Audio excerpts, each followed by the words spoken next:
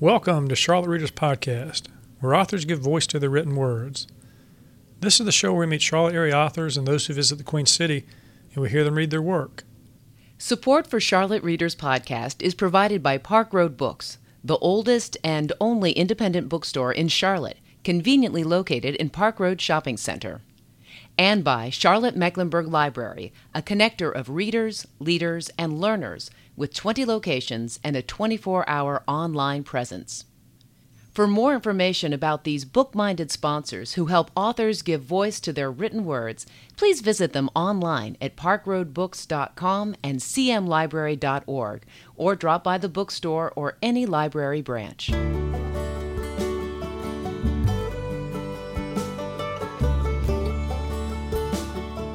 In today's episode, we meet best-selling author Mary Beth Whalen, whose recent book is Only Ever Her, a novel that pulls a town apart in search of a young bride-to-be. It was supposed to be the perfect wedding until Annie Taft disappeared. While loved ones frantically try to track her down, they're forced to grapple with their own secrets, leaving them to wonder how well they really knew Annie and how well they know themselves. We start the show in this character-driven novel 2 weeks before the wedding, with the author reading an early section of the book in Annie's point of view, where we learn that the killer of Annie's mother may be released from prison. Host Landis Wade is committed to making this podcast worth your time. He's a recovering trial lawyer, award-winning author, book and dog lover, whose laid-back style encourages authors to read and talk about their published and emerging works. These are the stories that touch the emotions, followed by conversations that offer depth and insight into the readings and writing lives of the authors. This show is recorded in the well-equipped podcast studio at Advent Co-working, right here in the Belmont community near Uptown Charlotte. You can find links and information about this episode in the show notes at our website, charlottereaderspodcast.com. But enough with the prologue. Let's get to the stories. I'm your host, Landis Wade. Thank you for listening. It is a short letter, not a lot to it really, but long enough to levy the right amount of guilt to get her here for this meeting. To talk about doing a small favor for the man she's grown up believing murdered her mother. But what if he didn't? Her stupid conscience keeps asking this one unending question, one she has to entertain before she can start a life of her own, a life away from here. That is part of her plan with Scott. Get married, move somewhere else, start fresh. At the time they devised it, it sounded like a good plan, but the closer she gets to leaving, the more she wonders if she can. She inspects her face one final time before flipping the visor back into place and stowing her cosmetic bag in her purse. Her stomach rumbles and she thinks about her lunch appointment, another thing she doesn't want to do but feels obligated to show up for. If she isn't careful, she's going to be late for that. If the attorney is in and does want to talk, she might miss her appointment altogether. She can't decide which would be worse, talking to the attorney who is trying to get Cordell Lewis, the man currently in prison for her mother's murder, released, or showing up for an interview with a reporter from the town paper to talk about her wedding. Annie is certain the reporter will find a way to also ask about Cordell Lewis's upcoming hearing. She suspects that this is what the reporter really wants to talk about, that this interview is just subterfuge. She and Laurel, the reporter, went to high school together. Laurel was always the aggressive type, and Annie doubts she's changed much in the 8 years since graduation. If anything, her years away from Ludlow working for larger papers has probably made her more relentless. Lewis's release is a bigger story than Annie's wedding, after all. Annie wouldn't put it past Laurel to pull something like that. She will have to be on her guard. She makes her decision and turns off the car, deciding that she will do what she came here to do, selecting the lesser of the two evils. She will go in and talk to. She looks down at the letter again to double-check the name of the man she has come here to see. She reads the signature line, imagines telling the receptionist that she is there to see Tyson Barnes. The receptionist will either say, "Oh yes, he's been expecting you, right this way," or she will say, "I'm so sorry, but he's in court. Would you like me to let him know you stopped by?" Whatever the outcome, Annie must go through with this. She must go and hear what this attorney has to say about Cordell Lewis, who has spent the last 23 years in prison for killing her mother. According to his letter, Tyson Barnes thinks that Cordell Lewis is innocent. He thinks he was wrongly convicted all those years ago and that Annie was part of the witch hunt that made the wrongful conviction stick. He wants to talk about what she can do now, as a 26-year-old woman, to make up for what she did as a 3-year-old child. He thinks she can help set things right. Annie knows one thing. Nothing can set things right. No matter what she does or does not do, her mother will not be there when she walks down the aisle in a matter of days. Her mother will not wear a mother of the bride dress that is slightly dowdy but appropriate for the occasion. She will not give Annie a family heirloom to be her something blue. She will not offer marriage advice based on her own years of wisdom, because Annie's mother did not have years to grow wise. Lydia Taft died when she was just 23 years old. She didn't even get to live as long as Annie herself has. "Okay, Tyson Barnes," Annie says aloud in the car. "You've got 15 minutes, and that's all you get." Then she opens the car door and steps out. Mary Beth Whalen is the author of Only Ever Her, When We Were Worthy, The Things We Wish Were True, and 5 previous novels. She speaks to women's groups around the U.S. and is the co-founder of the popular women's fiction site She Reads, where she and her co-founder expressed their belief that story is the shortest distance to the human heart. Mary Beth and her husband Kurt have been married for 27 years and are the parents of 6 children. Mary Beth divides her parenting and writing time between the suburbs of Charlotte and the coastline of Sunset Beach, North Carolina. Charlotte Readers Podcast is a member of the Queen City Podcast Network, powered by Ortho Carolina. For more information, go to queencitypodcastnetwork.com. Mary Beth, welcome to the show. Glad to be here. Thanks for having me. You are the parent of 6 children and 8 novels, right? Yes. And I guess talk about that ratio a second. Well, 6 children and 8 novels. I guess I do keep up with what novel it is based on the kids and their ages and when it came out, and it helps me to keep track of things. So people say, hey, what number novel is this? And I can kind of go back and go, well, this one came out when this one was this age. And it's weird, but I do a lot of my timing about my life around how old my kids were. Yeah, it's 6 kids and 8 novels, and I'm glad it's not the reverse. Well, I was going to ask you, are the kids going to catch up with the novels, or are the novels going to continue to exceed the kids? No, the novels will exceed the kids. That ship has sailed. Okay. Well, so how do you do that? I mean, how do you raise 6 children and write 8 novels? That was my wife's question this morning when I told her about this ratio. She said, how the hell does she do that? Well, I mean, I have to say, at first, it was a hobby. It was, like somebody they might quilt or paint or do something. I think we're all creative in our own ways. And my creativity has always come out in writing. And so if I got a few minutes to myself, which was rare, I would just grab a notebook, legal pad, whatever it was, and work on whatever story was in my head. And there was always a story in my head. There always has been since I was little. And that went on my whole, young parenting years when the kids were little. That was always kind of my release, my creative outlet. And then when my youngest was 3 is when things really started to change, because they get to a certain age where you're not panicked if they go missing for a few minutes, and that all kind of changed, and I was able to sit down for longer stretches of time. And that was my first novel, turned into my first novel, because I would just go write, and then I got more consistent about that same story, because I used to start and abandon stories all the time. Right, a lot of abandoned stories out there. A lot of abandoned stories. Yeah. And so I would, dabble in that, and the one that ultimately became my first novel, The Mailbox, that one was the one that stuck, and I just hung in there and kept writing, and then the rest is history, as they say. So what got you into writing? I say that's what I came with. Like, we all get something, and that's all I have. All the way back to when you were young? As young, as young as I can recall. As soon as I learned how to write words, I had a notebook and a pen with me at all times. Harriet the Spy, the children's literary character, was my hero, because it was somebody like me who she carried that notebook with her everywhere. And when I read that book as a kid, I was like, oh, there are people like me out there, because I just recorded the world around me, and I thought in terms of stories, and I made up stories in my head. Do you still carry a notebook? It's right in my purse right here. So if we looked in it right now, what would we find? Mostly lists of to-dos, to be honest. Okay. I have a lot of plates spinning. The business side of writing, the writing side of writing, the kids, the house, all of that. So, mostly I have to write everything down that I need to get done. Do you like checking things off? Oh, so much. Yeah. I'm such a type A firstborn. And that actually probably feeds into how I juggle it all, too, is I'm very self-disciplined, I guess, and very driven to accomplish things and take care of tasks and all that. So one of the things I mentioned in your bio was She Reads. Talk about that a second. Yeah, it's something that my best friend and I started. We are now both published authors, but at the time we started, we were not. We were just two best friends who loved books and read all the time.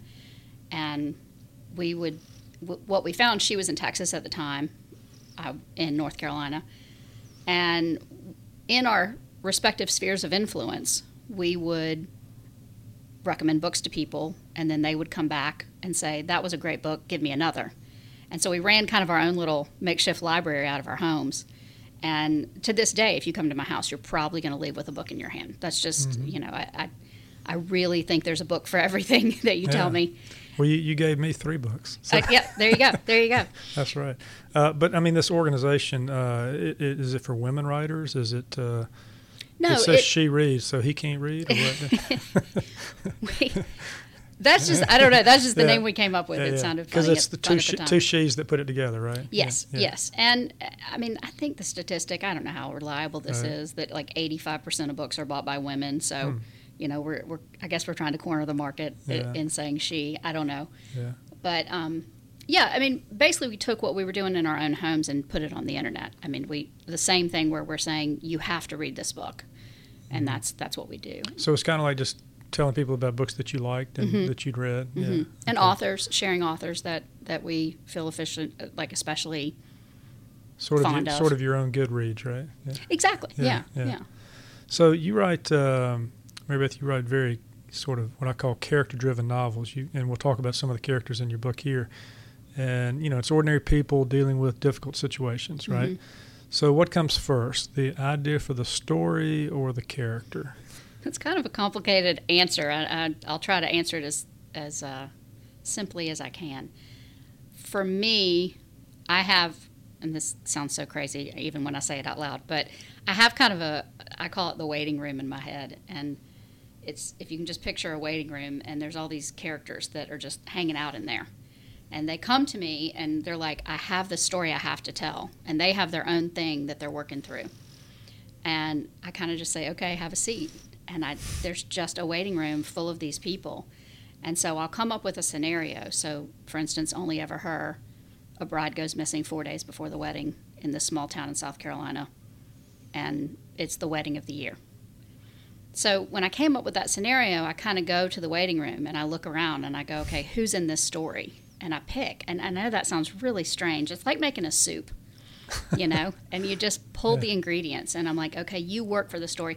But it just kind of all comes together. I can't explain how it happens, but eventually it does. And I'll, dabble with ideas and pull a character in and go, you're not the one for this story. That might be down the road. And so that's how I make it up. So how do people get in your waiting room? Are you observer of people? And Yeah. I mean, definitely. I'm observing people, meeting people, hearing, people tell you their stories, especially if you're a writer. They're like, let me tell you the story. And I'll just go, okay, now that is an interesting character. And I'll just, and it's never just that, it never stays at that one thing. It just morphs into something else, someone else. I might get an idea from a real person, but they always become their own person through time and through the course of the story and seeing what happens to them. So a little bit about the book itself. We're going to get into the sort of the four main characters of this book in a little bit when you do some more reading. But let's talk a little bit about the plot for a second. You drop a convicted killer of Annie Taft's mother on us very early in the book. You read part of that, and then he gets released from prison, and then Annie disappears, and then it's unclear how or why she disappeared. And then you sort of dive into the lives of all these characters, right, as they're searching, right? And everyone seems to be searching for something in this book, right? Yeah. Was that your goal? Well, it's so funny. Sometimes I'm a little slow on the draw, and I'm usually well into a book before I realize what I've done inadvertently. And by done you mean the underlying theme of the book, right? So you're thinking about telling a story. Someone's gone, they're disappeared. We got to catch them. But then, are you saying that the theme of the book, the real why of the book, sneaks up on you? Always. Always. I don't set out to have a theme. It's Right. always... But the really sad part about my brain is that it took me a while to figure out that I was writing about people who were lost. That Right. in their own way, each of these characters is lost. Yeah. Annie is lost, yes, that's the impetus of the story. But all of these characters in their own way are lost and need to be found. So I just wrote a couple things down. They're searching for Annie, number one, but they're also searching for their life's purpose, for how to get beyond certain relationships, and in some cases for how to form new relationships. Mm-hmm. So it's a search by 4, 5, or 6 different characters in this book. Right. Right. They're all lost. It's pathetic how long it took me to figure that out. But once I did, I was like, oh, well, that's cool. Well, when you set out on these searches with your characters, do you know where each of them is going to end up? Mostly. I always know the ending of the story. I don't write the first word until I know the end. Really? Oh, yeah. Yeah, I've got to know that. And Is that the type A ending? that's totally type A. Yes, I'm a big plotter. I have it all outlined before I write the first word. Okay. However, there's a lot of writers that don't like that because they say it takes the kind of the fun, the discovery out of it. But for me, I still discover so much through the course of writing a novel. The one So I'm working on. you're sort of a soft outliner with the idea to let your talents take you where they take you. Yeah. I mean, I do have a pretty extensive outline. Oh, you do? Yeah, I have. But you're not afraid to vary from it as you go? I would vary from it if that. Maybe we're talking about two arose. different things. Maybe you don't vary from the plot, but do your characters sometimes vary in where they're going with the problem? Things that get revealed, like if I'm writing a dialogue scene, they'll say something or do something that I didn't see coming. Okay. And that creeps my husband out really a lot. He's like, they're your characters, but they surprise me. And that's the part that does keep you. I mean, I think it would feel kind of rote if you were just, writing according to outline strictly. But I still have these moments of surprise. I understand exactly what you're talking about because I was a trial lawyer for 35 years, and they said, don't ask a question that you don't know the answer to. Well, in the books that I wrote, I have some legal courtroom scenes, and, I would come home at night, and I'd put somebody on the witness stand. I'd start asking them questions, and they'd say something I wasn't prepared for, Which is a really cool moment as a writer. It charges you in a way Yeah. that the stuff does not. Yeah. Okay. So let's shift to the characters for a second. We've got 4 sort of central characters. There's Kenny, Laurel, Clary, and Faye. And other than, of course, Annie, who's disappeared. Right. Right. She's not in the novel all that much. Right. Start with Kenny. You're going to read a little bit about Kenny in just a minute, but tell us about Kenny. Well, I love Kenny. I feel sorry for him. I understand him. And he's just, he's kind of, he can't seem to get out of his own way, and it's hurt him in life, and he carries a lot of baggage from his past, and Annie always helped him with that, and she understood him in a way that no one else did, and that made the boundary lines of their relationship confusing, especially for him, and so he's sorting that out in this novel. All right, so we got a little reading here. I'm going to have you read that. Okay. That he has found a girl who puts up with his relationship with his mom is nothing short of a miracle. A pretty girl, a girl who has a good job, also in IT, so they have that in common. A girl who actually understands what he does and doesn't just nod vacantly when he tries to explain about a problem he had with siphoning data off a back-end database.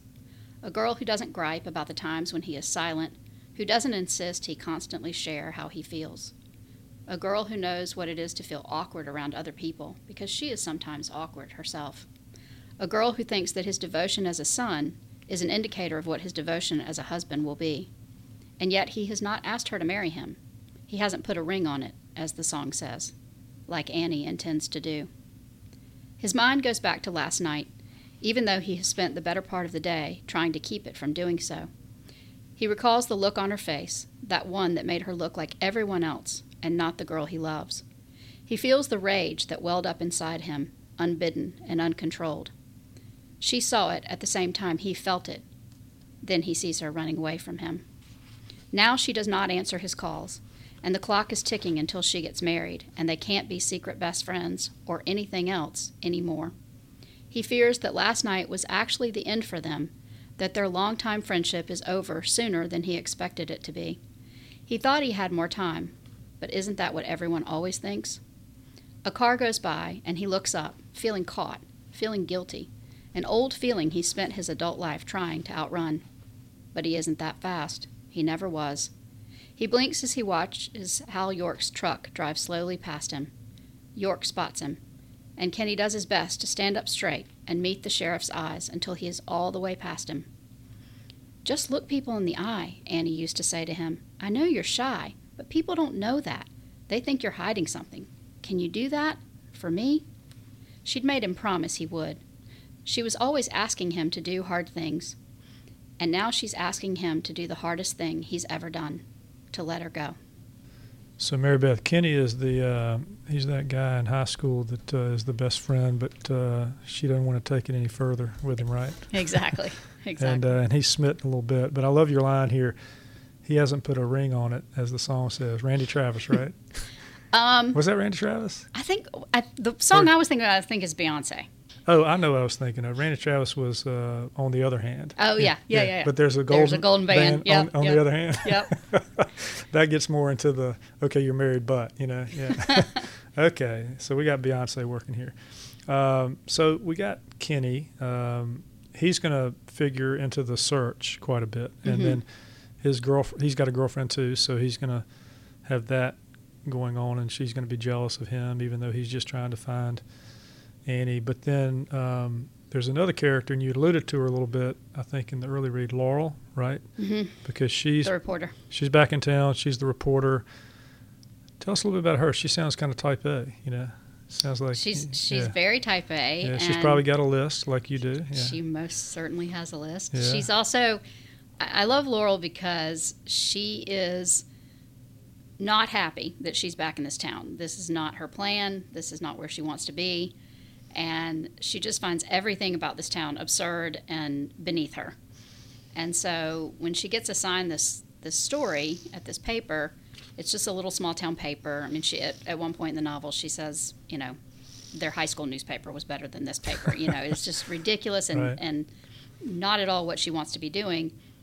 But she's doing it, and she gets assigned this wedding to cover. And this is, she wanted to be like on battlefields and right. photographing these poignant human moments, and she's covering a small town She was the one wedding. in high school most likely to succeed as a reporter outside of this small town. Exactly. And she finds herself back in this small town. Yeah. And there's a couple of times, she alludes to how vocal she was about it. I'm going to see the world. You're going to see my pieces all over. I'm going to win, awards. And none of that has happened. And so when she covers this small town wedding, it's just an affront to her. But what happens is this case becomes, as often happens in a missing persons case, especially, a young, pretty woman gone strangely missing, it becomes a national case. And so because of her position as being a hometown girl and knowing the family like she does, she's sort of thrust into sort of the story of her life. And very quickly has to adjust how she looks at this town and what's going on and the people that she knows. And what you're going to read now, early on in the passage, mentions Damon. He is the son of the person who owns this paper, right? And yes. He's kind of running it, and so she doesn't much care to be working for him. So no, she's so offended by his very existence. Okay, well let's read that little segment then. Okay, sure. She grimaces when she sees Damon's number on the screen. It's awfully late to be calling her, and definitely not professional. She will scold him if this is for something stupid. Maybe he's drunk and has dialed her by mistake. He's probably trying to hook up with someone, looking for a booty call, and hit Laurel's name instead of some chick named Laura or Lauren. Though she thinks he looks like exactly what he is, an overgrown frat boy, he definitely has his share of interested girls, based on his Instagram feed. Not that Laurel cares. The only reason she's even seen his Insta feed is because of the social media work she's been doing for the paper, trying to bring them into the 21st century and not stuck in the 80s forever. She had to tag him in a post one time, and she had the paper follow him, just for good measure. Hello? She answers the call just before it rolls over to voicemail. Laurel? Damon asks, surprising her with the admission that he knows who he has called. Yes, she asks, intrigued now. She braces herself for exactly why he has called. Sorry for calling so late, he says, sounding like a grown-up, but I wanted to tell you about a rumor I heard. Thought you might want to look into it. Okay, she says. The word rumor piques her interest. If he tells her the rumor is that the library is moving the book sale to another date, she will throw her phone across the room. Word on the street is that you aren't the only person who can't get a hold of Annie Taft. No one can. She thinks about this. About how Faye spoke to her today, how frazzled and prickly she acted. Maybe it wasn't because she didn't like a reporter asking questions about the wedding. Maybe it was because Faye was worried about her niece because she couldn't find her. I think you should poke around tomorrow. See if you can find out anything. If Annie Taft is really and truly missing, we have the makings of quite a story. Maybe she's just a runaway bride, Laurel says, trying for a rational explanation. She's heard this happens. Hell, they even made a movie about it. She pictures Julia Roberts riding that horse in a wedding dress. But in her mind, it's Annie on the horse, Annie making her getaway. But what would make Annie want to run? By all accounts, she's marrying a great guy and having a beautiful wedding. But if there's anything Laurel knows, it's that nothing is ever as it seems. There's a pause as Damon thinks this over. Maybe so, but maybe that's a story in itself. Laurel tries to think if it would be appropriate to write about Annie being a runaway bride. It's not exactly the stuff of front-page news, unless it had something to do with Lewis's release. Then it would be. Bride cancels wedding in wake of suspected murderer's release. Yeah, maybe, she says. Either way, I'll look into it first thing in the morning. So, Mary Beth, is there a little bit of Laurel in you? There's a little bit of me in every character I write. I was going to ask you, do you just put little pieces of you in different characters? Yeah. Well, Laurel has got this thing with Instagram. You do too, right? Yeah, I love it. I do love it. You were telling me all about that. So she's checking the Instagram feed in this section. And you keep throwing back in Cordell Lewis. We don't see much of him, but we hear a lot lot about him during the book, right? Mm-hmm. Keeping us off balance as to you don't know how he's involved, if he is, and so forth. Now, one of the things we hadn't talked about is that Annie is being raised by her aunt, okay? And she has a cousin that she lives with named Clary. And Clary's got her own problems, right? And her relationship we'll talk about her relationship with Annie a minute. You want me to just address it? Yeah. Well, they're kind of de facto sisters because they were raised from very young ages. I mean, they were 3 and 4 when Annie's mother died, and Faye, her aunt, and you find out why, it sort of moved to this town and took over as mom for Annie, took care of her. And so Clary's kind of been along for the ride ever since, and didn't have a whole lot of choice in what happened to her, I mean, like any small child does, and has sort of been navigating what that means to her and her place in the world as a result. Because obviously Annie has always attracted all the attention around what happened to her mother, and this is something that feeds into the novel, is that Annie's testimony is what ultimately put Cordell Lewis in jail. Mm-hmm. And I think I touched on that in the reading that I did for Annie. And so she gets a lot of attention, and Annie does. And Clary resents that a little bit. Resents it and loves her cousin / almost sister, but they're just like sisters. You know, they have their sore spots and they fight and so. And Claire's different. She's in touch with the animals and the birds, right? Yes. And that's not so much Annie's thing. Not at all. Annie doesn't. Nobody, her mom nor Annie, understand Clary's love for these doves and why they mean so much to her. And you learn more about that in the book. And you know, she always has her hair a different color, and you know, she's got tattoos and piercings, and she's just very different. Annie's this little sunshiny golden girl, and they just, you know, they picked different personalities very early on, and each of them has kind of clung to it, for better or for worse. And to set up this next read, we probably should let the listeners know something else about Clary, and that is that with this resentment that she has, she's starting to struggle now that Annie is missing with how she feels about Annie and what she'd be doing to help find her. But in the midst of that, one of her old boyfriends comes back to town and sort of takes over ministering to the town because her ex-boyfriend is now a preacher. A celebrity pastor. A celebrity pastor, yes, yeah, the kind that fills the congregation with hopeful message, the generosity, what do they call that gospel? The prosperity gospel. Yeah, yes. Prosperity gospel, yeah. So he's one of those kind. And so this scene you're about to read, they're at Faye's house, and they're waiting for something to happen, and she's having a conversation first with her ex-boyfriend's new wife, right? Yes. Okay, yes. Well, let's pick it up there. Okay. You're worried about your cousin, a voice says, which is a reasonable guess. She looks to her left, and standing beside her, with a plate of ham biscuits and deviled eggs in her hand, is Travis's wife, Deandra. It doesn't sound like a pastor's wife's name, Deandra Dove. It sounds like a porn star's. How can anyone take her seriously with that name?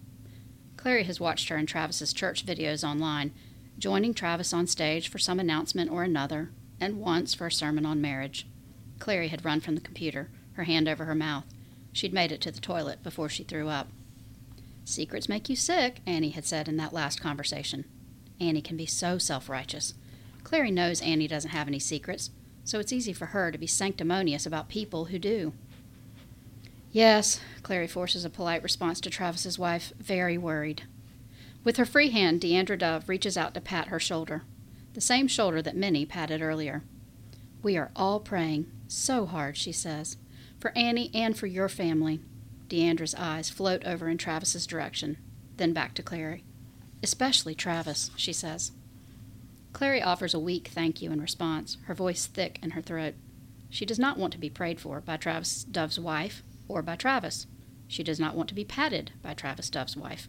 She wishes Travis Dove and his wife would get in their SUV with the car seat in the back and drive back southward where they belong. But Travis is in his element, circling the room in pastor mode. She even saw him stop and pray with one of the cops, his baritone voice growing louder, so that everyone in the room lowered their own voices and ducked, if not bowed, their heads. Clary wanted to go over and shake him, scream, "Who are you?" She recalls Travis at age 16, hanging over an overpass with a can of spray paint, painting their names across the side of the bridge as she shrieked at him to be careful. When he turned to look back at her, there was zeal on his face. The exhilaration of risk, of danger, as visible as the neon spray paint he'd used to proclaim his love for her to everyone who drove under the bridge that next morning. Later that day, Hal York had hauled him down to the station. "You dummies shouldn't have used your real names," Hal had scolded. Travis, once her wild, fun instigator, has become an appropriate, measured responder. Instead of stirring up trouble, now he's helping people through it. She guesses this is to be admired, but there is something in her that can only hate it. Deandra Dove sticks out her hand. "I'm Deandra, by the way," she says. "Travis's wife," she adds, as if Clary needs that explanation. So Mary Beth, she doesn't need that explanation because she sounds like a porn star. Did you have fun writing that line? That whole scene makes me laugh. Yeah, I was laughing out loud when I read that scene. And the other thing you do here is you layer in all these different secrets that all these different characters have, which you start to reveal as we get closer to the end of the book. Do those kind of come to you as you go, or is that part of the outlining process? I have to know what they're hiding before I start writing. Okay. Now, right. More gets revealed, like I said, kind of those little things that surprise you along the way. But right. The main stuff, yeah, like that, I have to know. All right. When we come back in just a second, we're gonna have a little short reading and talk about the fourth main character of the book. Her name is Faye, and she's the caretaker of Annie Taft. We're also going to do the Writing Life segment, and we're going to talk about the other couple of recent books that Mary Beth has written. So stay with us. Hey listeners, we're here at the Robinson Spangler Carolina Room at the Uptown branch of Charlotte Mecklenburg Library. I'm here with the historian in resident, Tom Hanchett. Tom, how you doing? It is great to be here. Welcome. Yeah, thanks. So tell me about this wonderful space we've got, a great resource for Charlotte.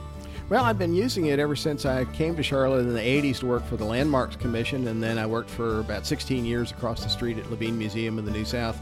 We use the Carolina Room all the time. Don't have to be a member of the library, don't have to have a library card. You just come up to the top floor of the downtown library. It's almost the entire top floor, and there are books. They have nearly every book that's been written about Charlotte, Mecklenburg, surrounding counties.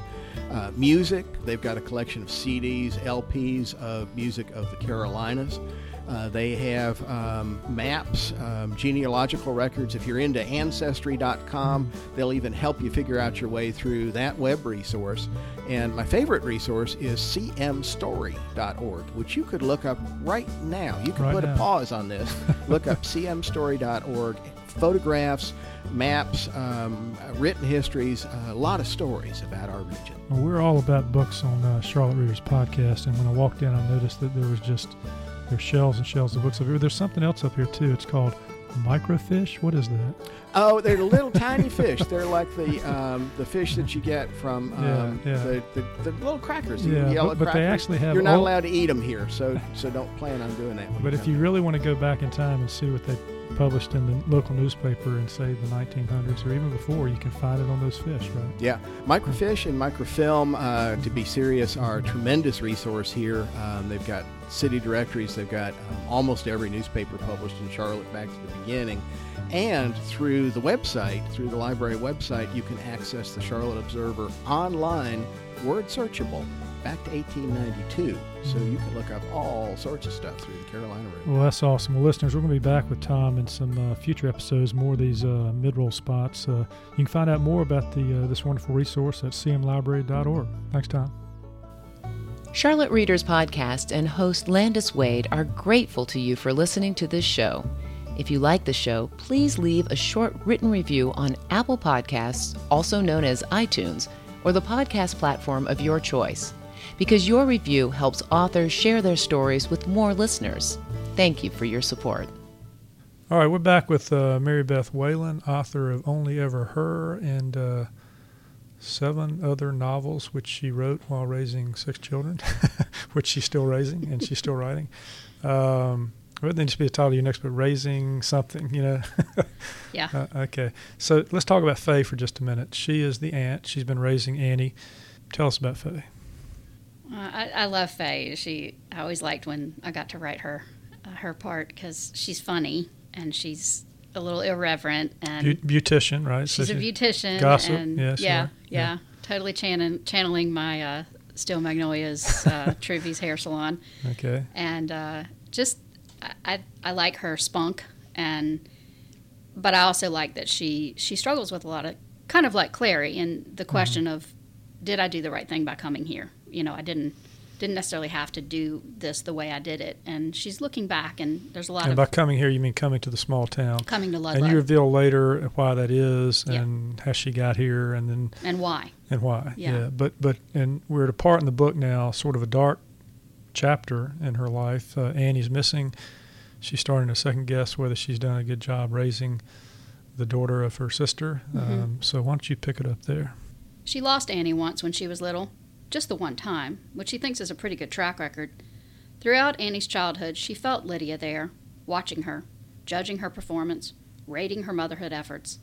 Lydia, the not-so-angelic angel on her shoulder, saying things like, "You sure that candy is a good idea? You don't want her to get a cavity, do you?"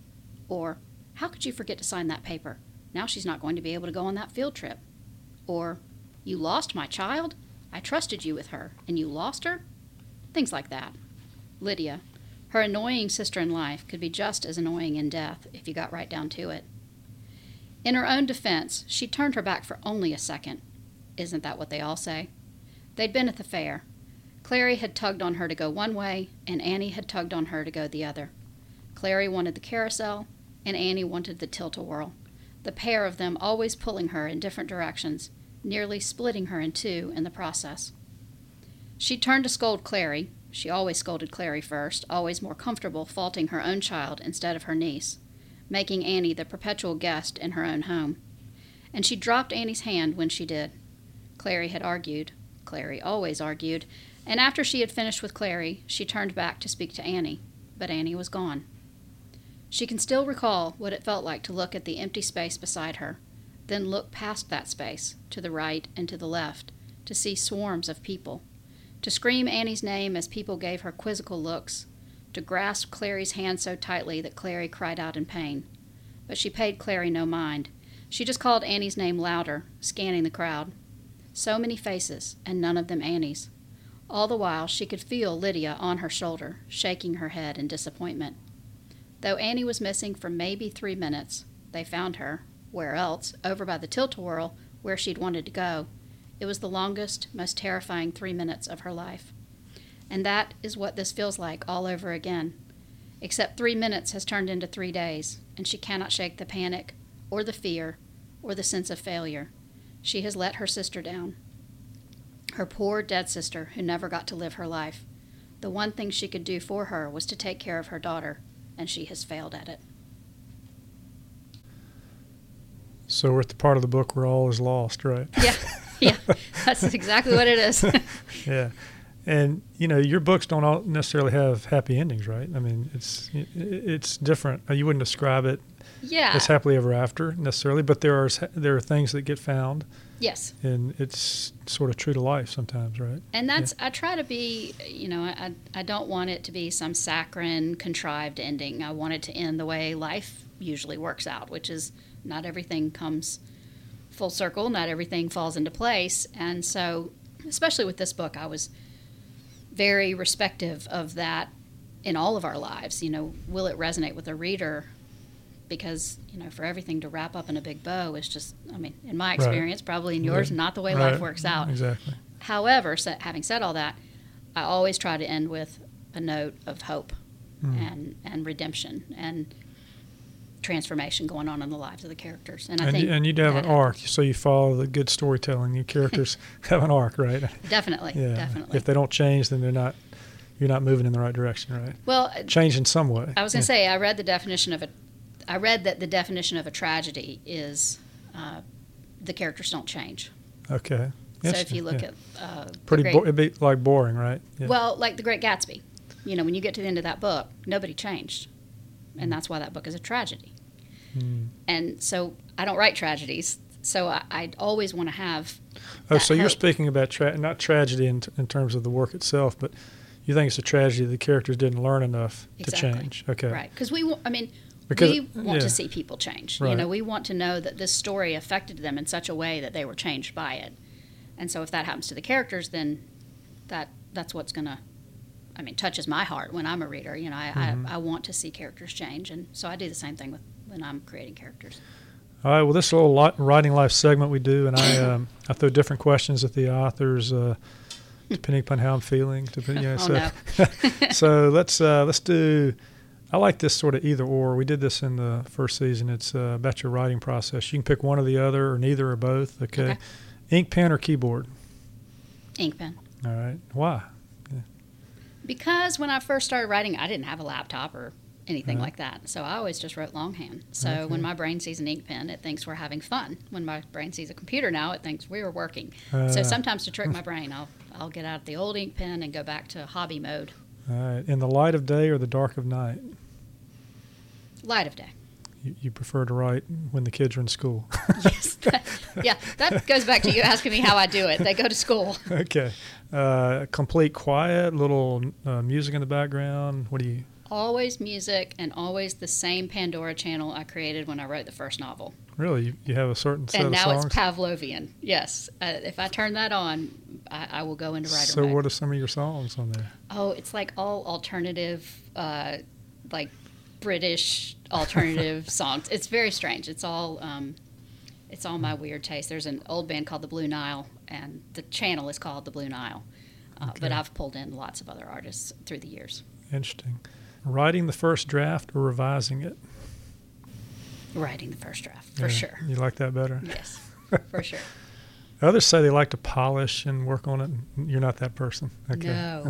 No. Writing the work or submitting it for publication?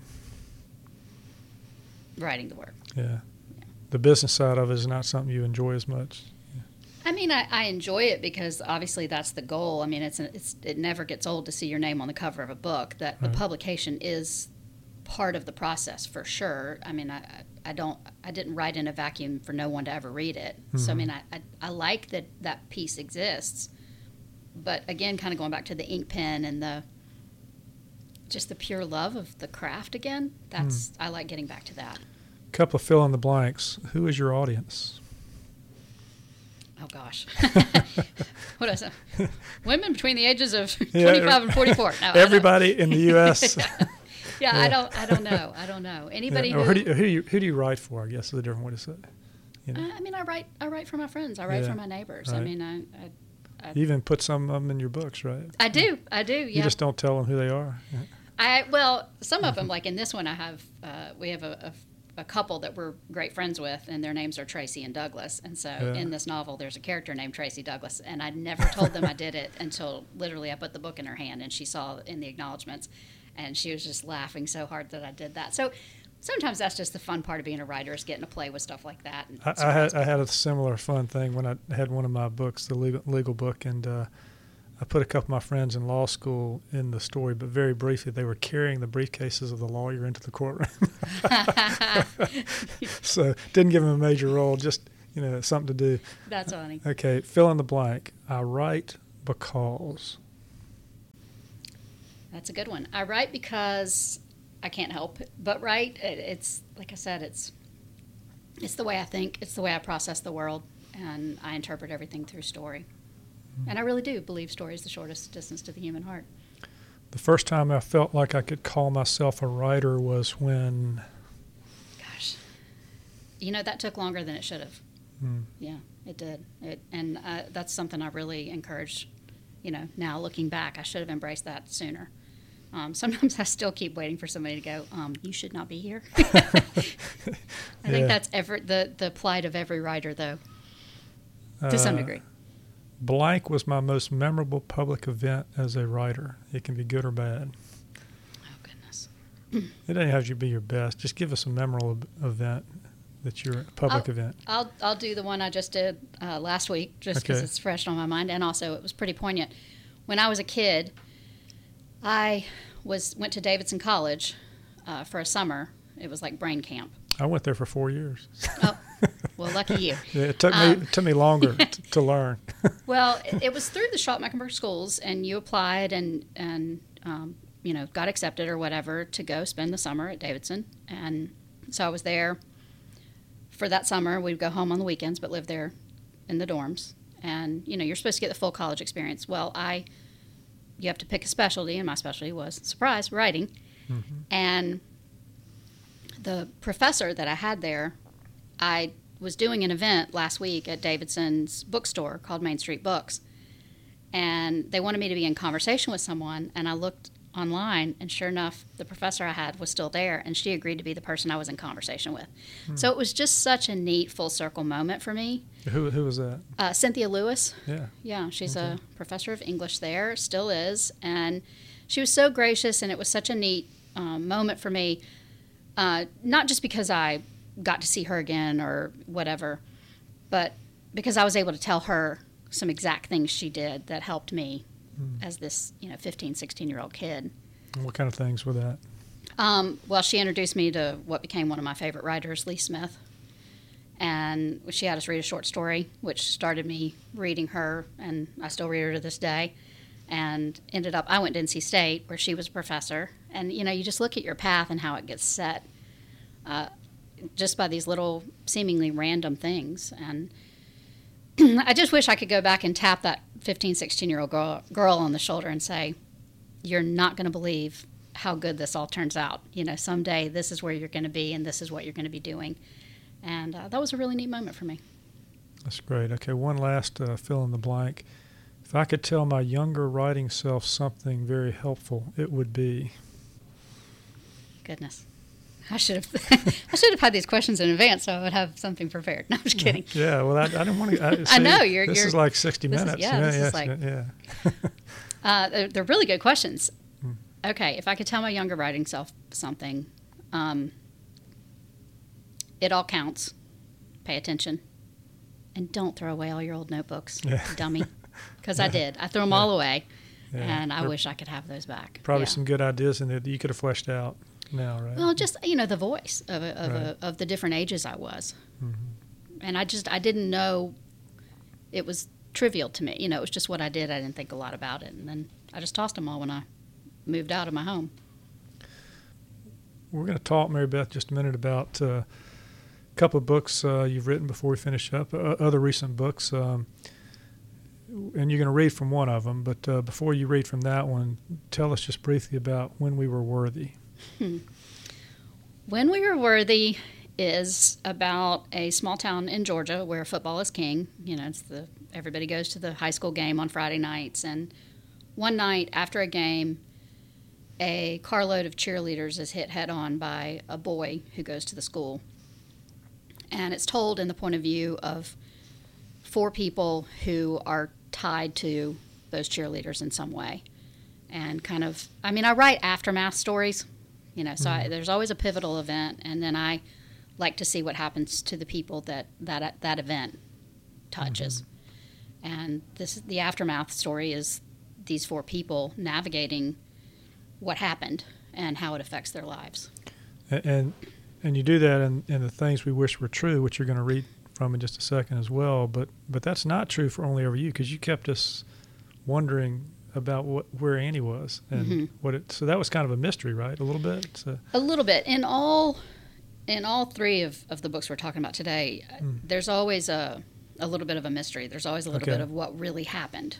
With the cheerleaders that got hit by the car, it's what really happened in that accident, because there's kind of 2 sides of the story. Okay. And who do you believe? So that's kind of the reveal for that one. So The Things We Wish Were True. Tell us about that. That one that's kind of the first of this sort of genre psychological fiction that I'm currently writing.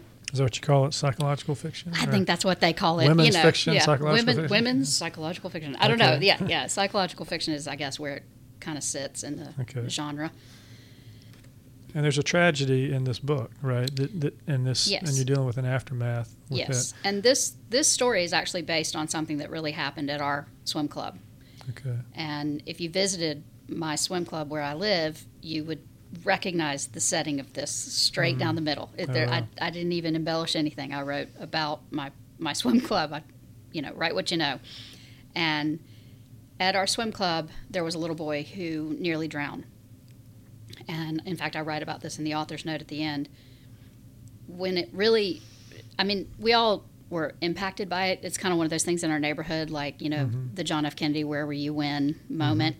Like, the whole neighborhood can tell you where they were when they heard the ambulance coming to the pool. Because whose child is it? Exactly. And it was a very impactful event in our neighborhood. And that was not what grabbed my attention, though. What grabbed my attention was a few weeks after that incident, when that same little boy went up to accept his swim team trophy. And there was not a dry eye in the house. It was such a moving event. And sitting there, like, seeing everybody's faces and watching him, and that's where the story started percolating in my head in that moment. All right, I'd like you to read, it's real short, it's about a minute, a scene in Lance's point of view in this book. And who's Lance, just so we know? Lance is, basically the characters in this novel are all people that were present at the pool the day that this happened. And he's a dad, he's single and adjusting to what that means for him, and never really thought he would find himself amidst these other mothers at the pool, but that's where he is, and he gets kind of sucked into this situation because he's a witness. He was standing there staring into the water, thinking about the beautiful woman's comment about finding Camelot, feeling like the furthest cry from a brave and gallant knight, when he saw the little boy, a dark shape gone still beneath the water.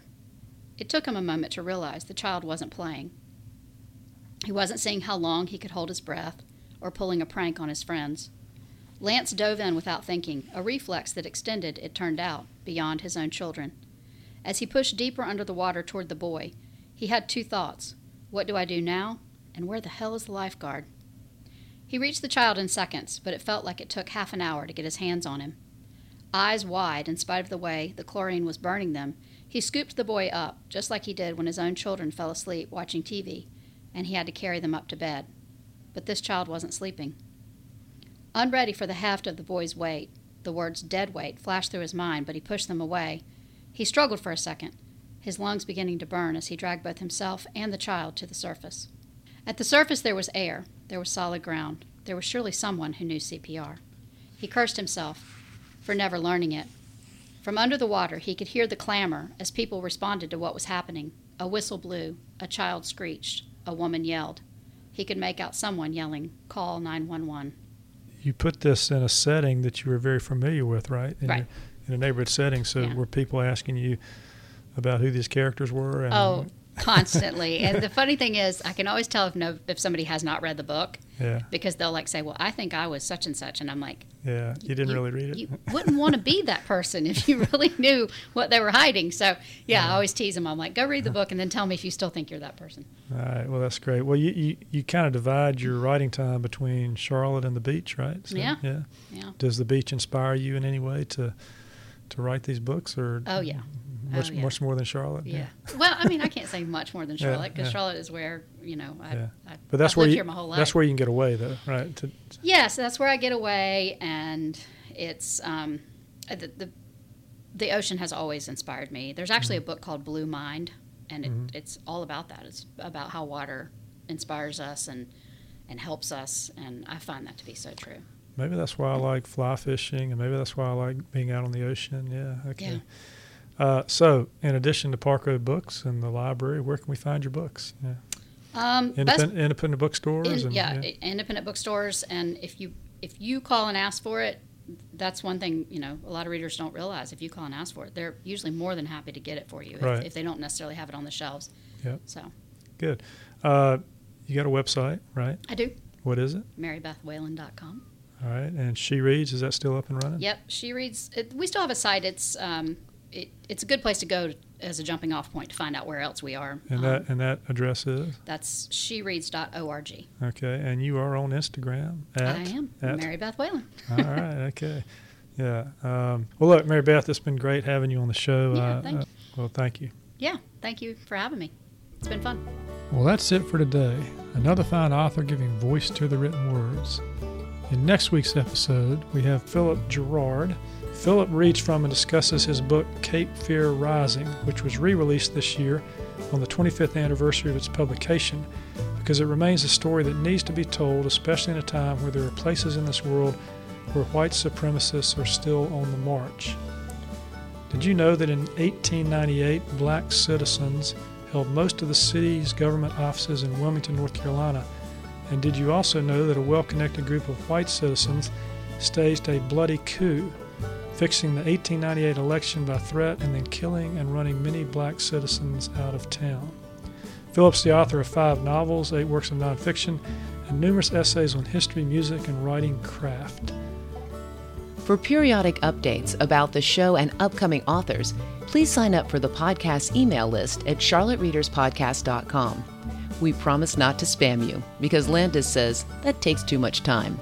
And if you do sign up, as a thank you, Landis will give you an ebook complete with illustrations, his first in the Christmas Courtroom trilogy. Please don't forget our sponsors, Park Road Books and Charlotte Mecklenburg Library.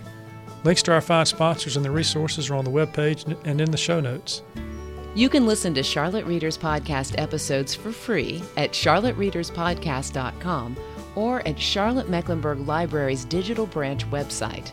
And you can subscribe and listen for free on Apple Podcasts or wherever you like to get your podcasts. You can find out more about us and our sister shows at QueenCityPodcastNetwork.com.